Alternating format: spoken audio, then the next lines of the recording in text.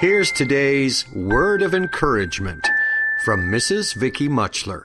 Today, most of us have some things in our lives that we'd change if we could.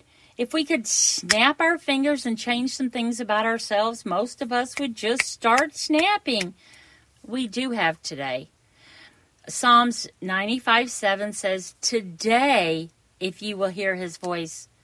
Today's the only day you have, or the only day you're promised. This moment, this second. You know, regrets are things you did and wished you hadn't, or things you didn't that you wished you did. I see so many that live with regret and sadness over the passing of their loved ones, wishing they had spent more time, made more calls, and just having meaningful conversations. Today is a great time to start doing those things that later you will wish you did.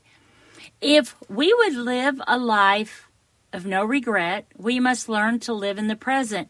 We must live purposefully, proactively, and yes, seize the day. We have to do three things: do God's will, God's way, for God's glory. We know we are living and working without regrets when we are fully engaged and enthusiastic about pleasing our God.